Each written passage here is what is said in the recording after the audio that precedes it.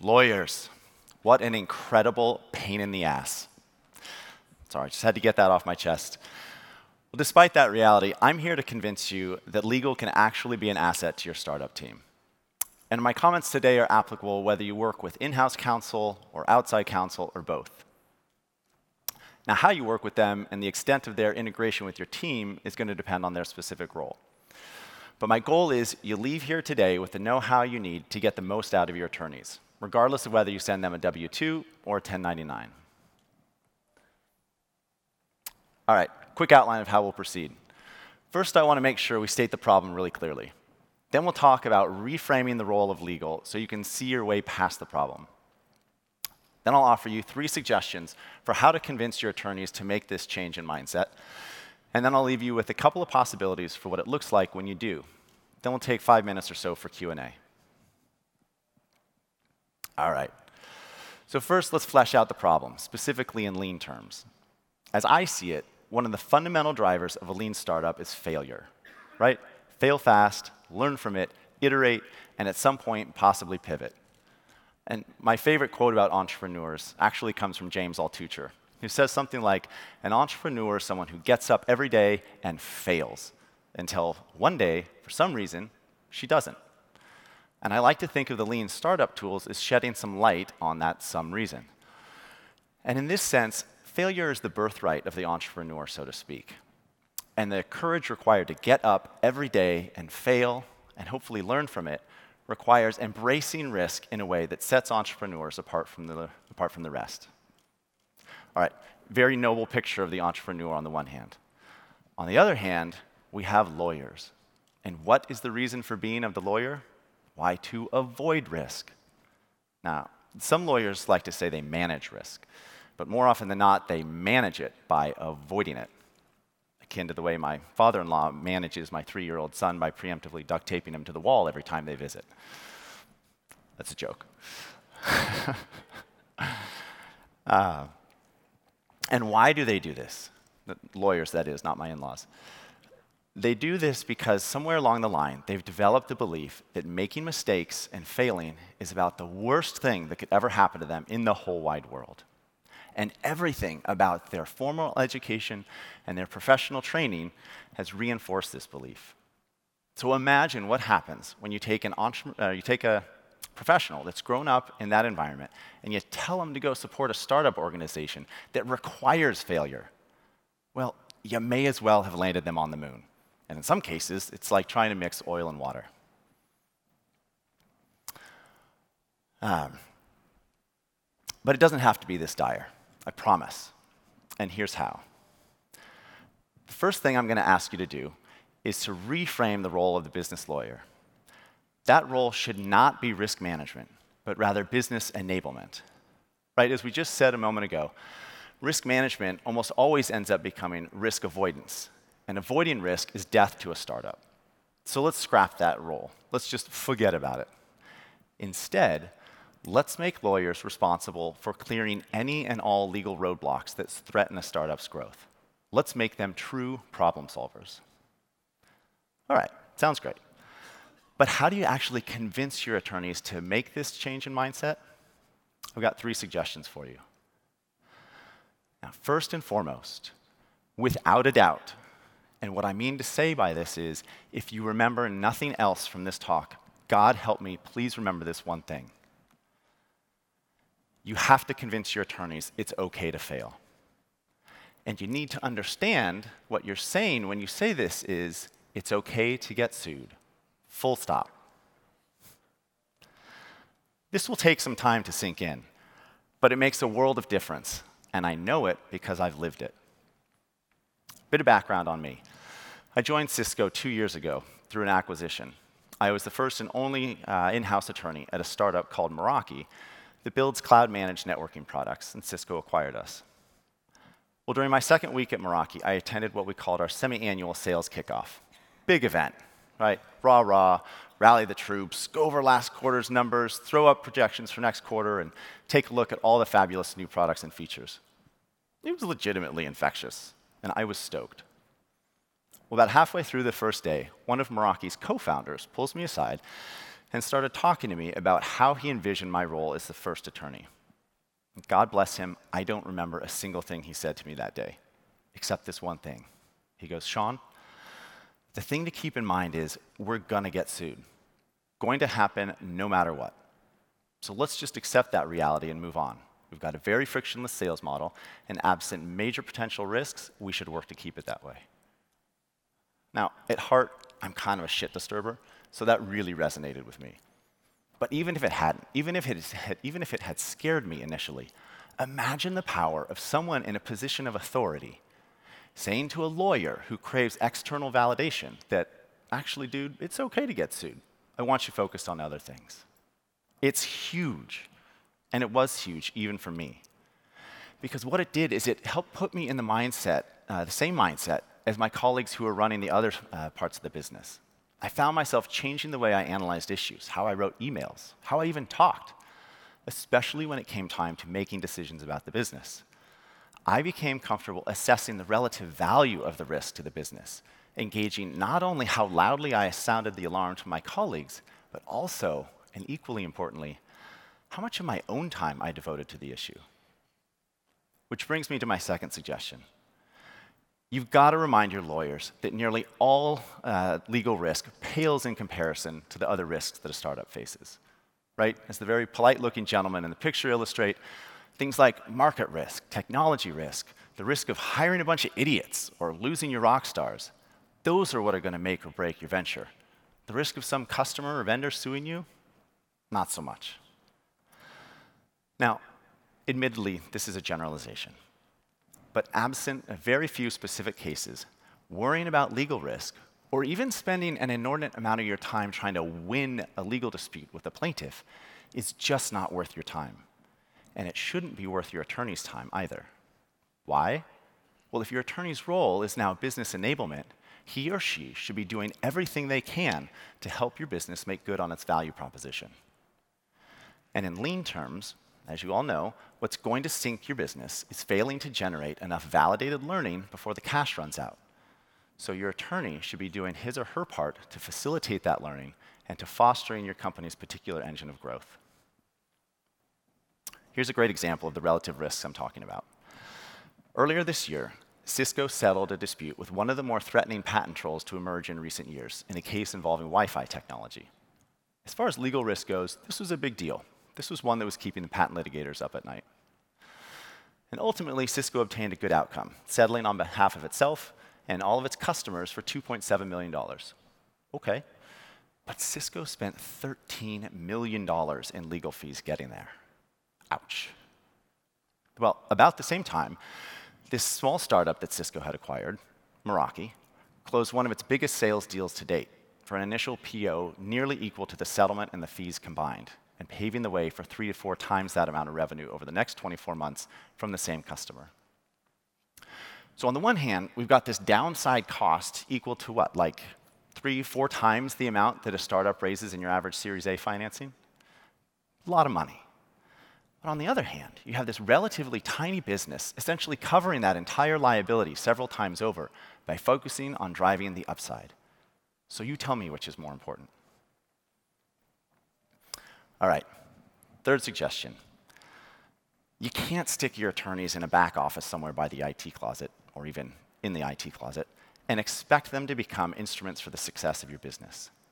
Lawyers need the same 3 conditions that Eric says all startup organizations need, namely scarce but secure resources, independent authority, and a personal stake in the outcome. I don't think the reasons for this are terribly complicated, so I don't want to dwell on the point. But let me speak to each one quickly based on my own experience. Scarce but secure resources. Knowing I have a finite but non-zero legal budget means that I've been able to do things like get outside counsel involved on a moment's notice to help solve a complex legal issue. There are a lot of things that I don't know about the law, but chances are there's a high-strung lawyer in some fancy office somewhere who probably does. And by being able to do the whole lawyer-to-lawyer mind meld thing and feed them all the salient details about the situation, I've been able to get to solutions in a fraction of the amount of time that my business colleagues would if they'd had to interact with outside counsel directly, or, God forbid, if I'd had to research the issue entirely on my own. So this has been a great tool for solving these kinds of problems, getting our folks back to generating revenue, and getting products out the door. Independent authority. You entrepreneurs especially should be thinking of this as a scale issue. Talk to your lawyers in advance about the kinds of decisions you are and aren't comfortable with them making on their own, and then turn them loose. Rarely do I need to get an exec involved in a sales negotiation, for instance, because I know exactly what I can and can't give. So I've been able to make decisions on the spot to conclude the negotiation. And lastly, a personal stake in the outcome. Let's put it this way.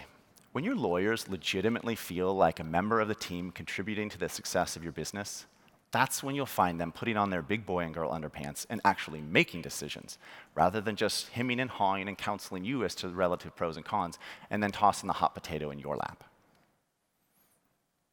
All right, so let's assume, you have convinced them to develop a tolerance for risk and focus on driving the upside rather than worrying about the downside. What does this look like in practice? Well, there are probably a bajillion different ways this goes down. But let me leave you with two possibilities, and then we'll turn to Q&A.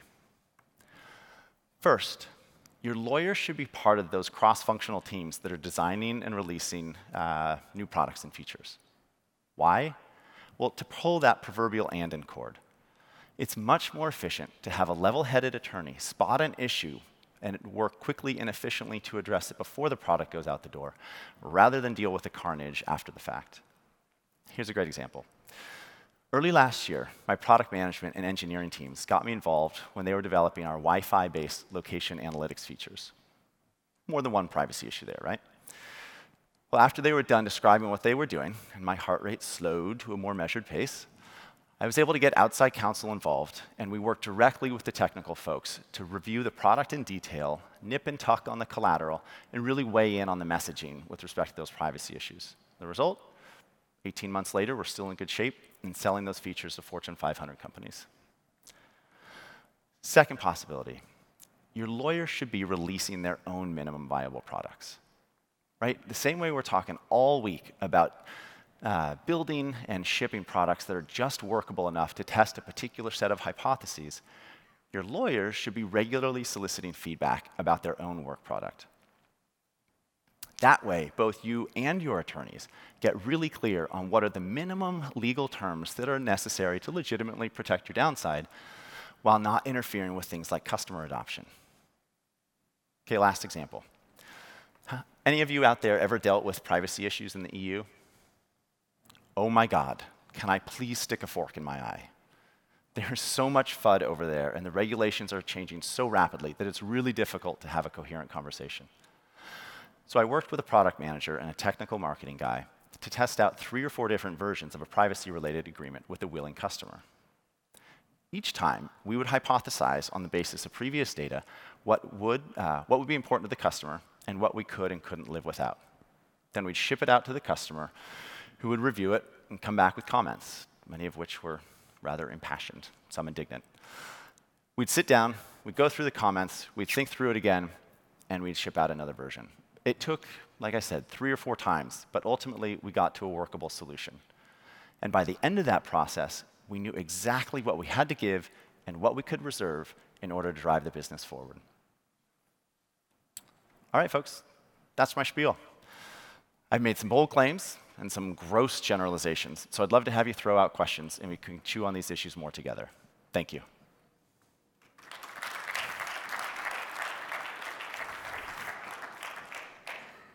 Thank you. That was a great talk and a very specific one, but we actually get a lot of questions about legal issues in companies of all sizes. So I think this is one of those talks that is going to have very specific and useful information for a long time to come. Totally.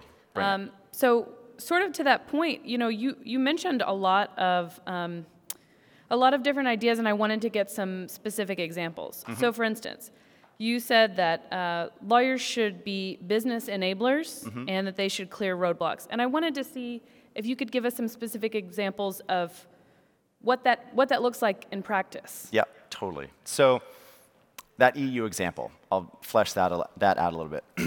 We started selling products into the EU long before any attorney had ever done an analysis of the EU privacy and security regulations relative to our product. In sort of true lean fashion, we shipped the product and waited until there were actual sales deals that were not going through because of these issues. Then, obviously, it was a priority. So rather than holding off shipment of products until I could do an exhaustive analysis of those the issues and privacy issues in the EU, I said, all right, let's ship, and we'll see what comes. Then when those things did come, I was the one who didn't have a quota, so I could take some time in advance to then go ahead and research all those issues and figure out what kind of agreement we could put in place, what certifications did we need to sort of get those issues out of the way so we could get back to selling products. Great, thank you. And then right at the end, you were also saying, lawyers should be integrated, be part of cross-functional teams, and even be coming up with MVPs on their own. Mm-hmm. You started to go into that, but what does a lawyer's MVP look like? Mm-hmm. Can you name a couple of examples that you have personally come up with? Yeah, totally. So, I've made an effort to keep the terms in our end user license agreement really streamlined. You would be amazed at how much crap you can cut out of legal agreements and still have the substance there that you need. That's one example. The privacy agreement that we did with the customer in the EU, that's another great example. I was kind of shooting in the dark. We tested out one thing based on a previous meeting with the customer. He puked all over it. So we tested out another thing. Then he was practically swearing. OK, so we came back over here. Each time I wasn't going and writing world peace, right, and spending months and months doing it. I spent a couple hours on each iteration and would send it out and waited for the customer to come back and tell me what their issue was. And I do it all the time. It's like, well, salespeople say, well, let's do this, let's do that, let's do that. I say, guys, I already did it. Let's send it out and see what comes back. Yeah, that's great. And I mean, it's interesting that you say it's a couple of hours.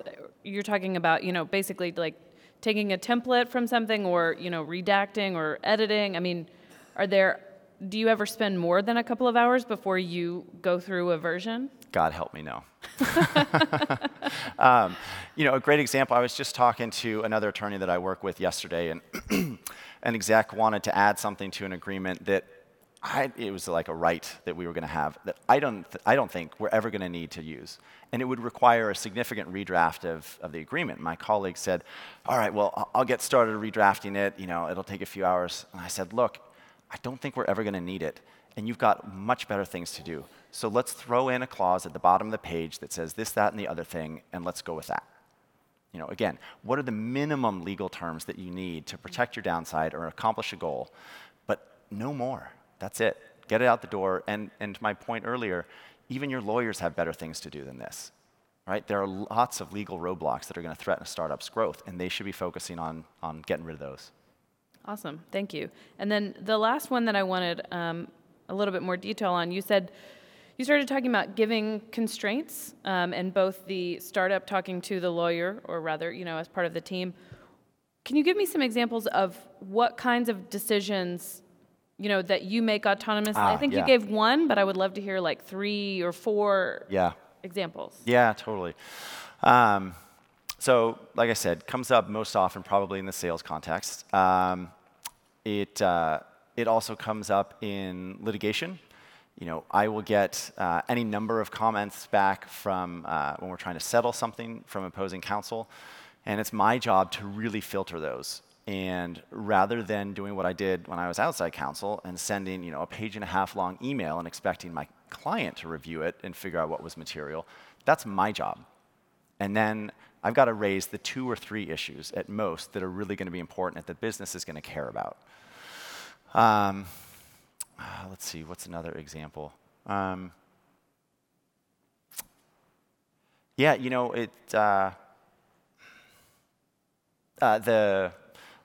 privacy agreement's another one where I'm the guy who's making the decision about what we should and shouldn't include. The entrepreneurs and business people legitimately look to me and they're like, dude, you're the legal guy, you're on our team, you know our products, make the decision. That's great. That's really helpful. Again, I think this was a super specific and super useful talk. So let's give Sean another round of applause. And yeah. Awesome. Thanks so much.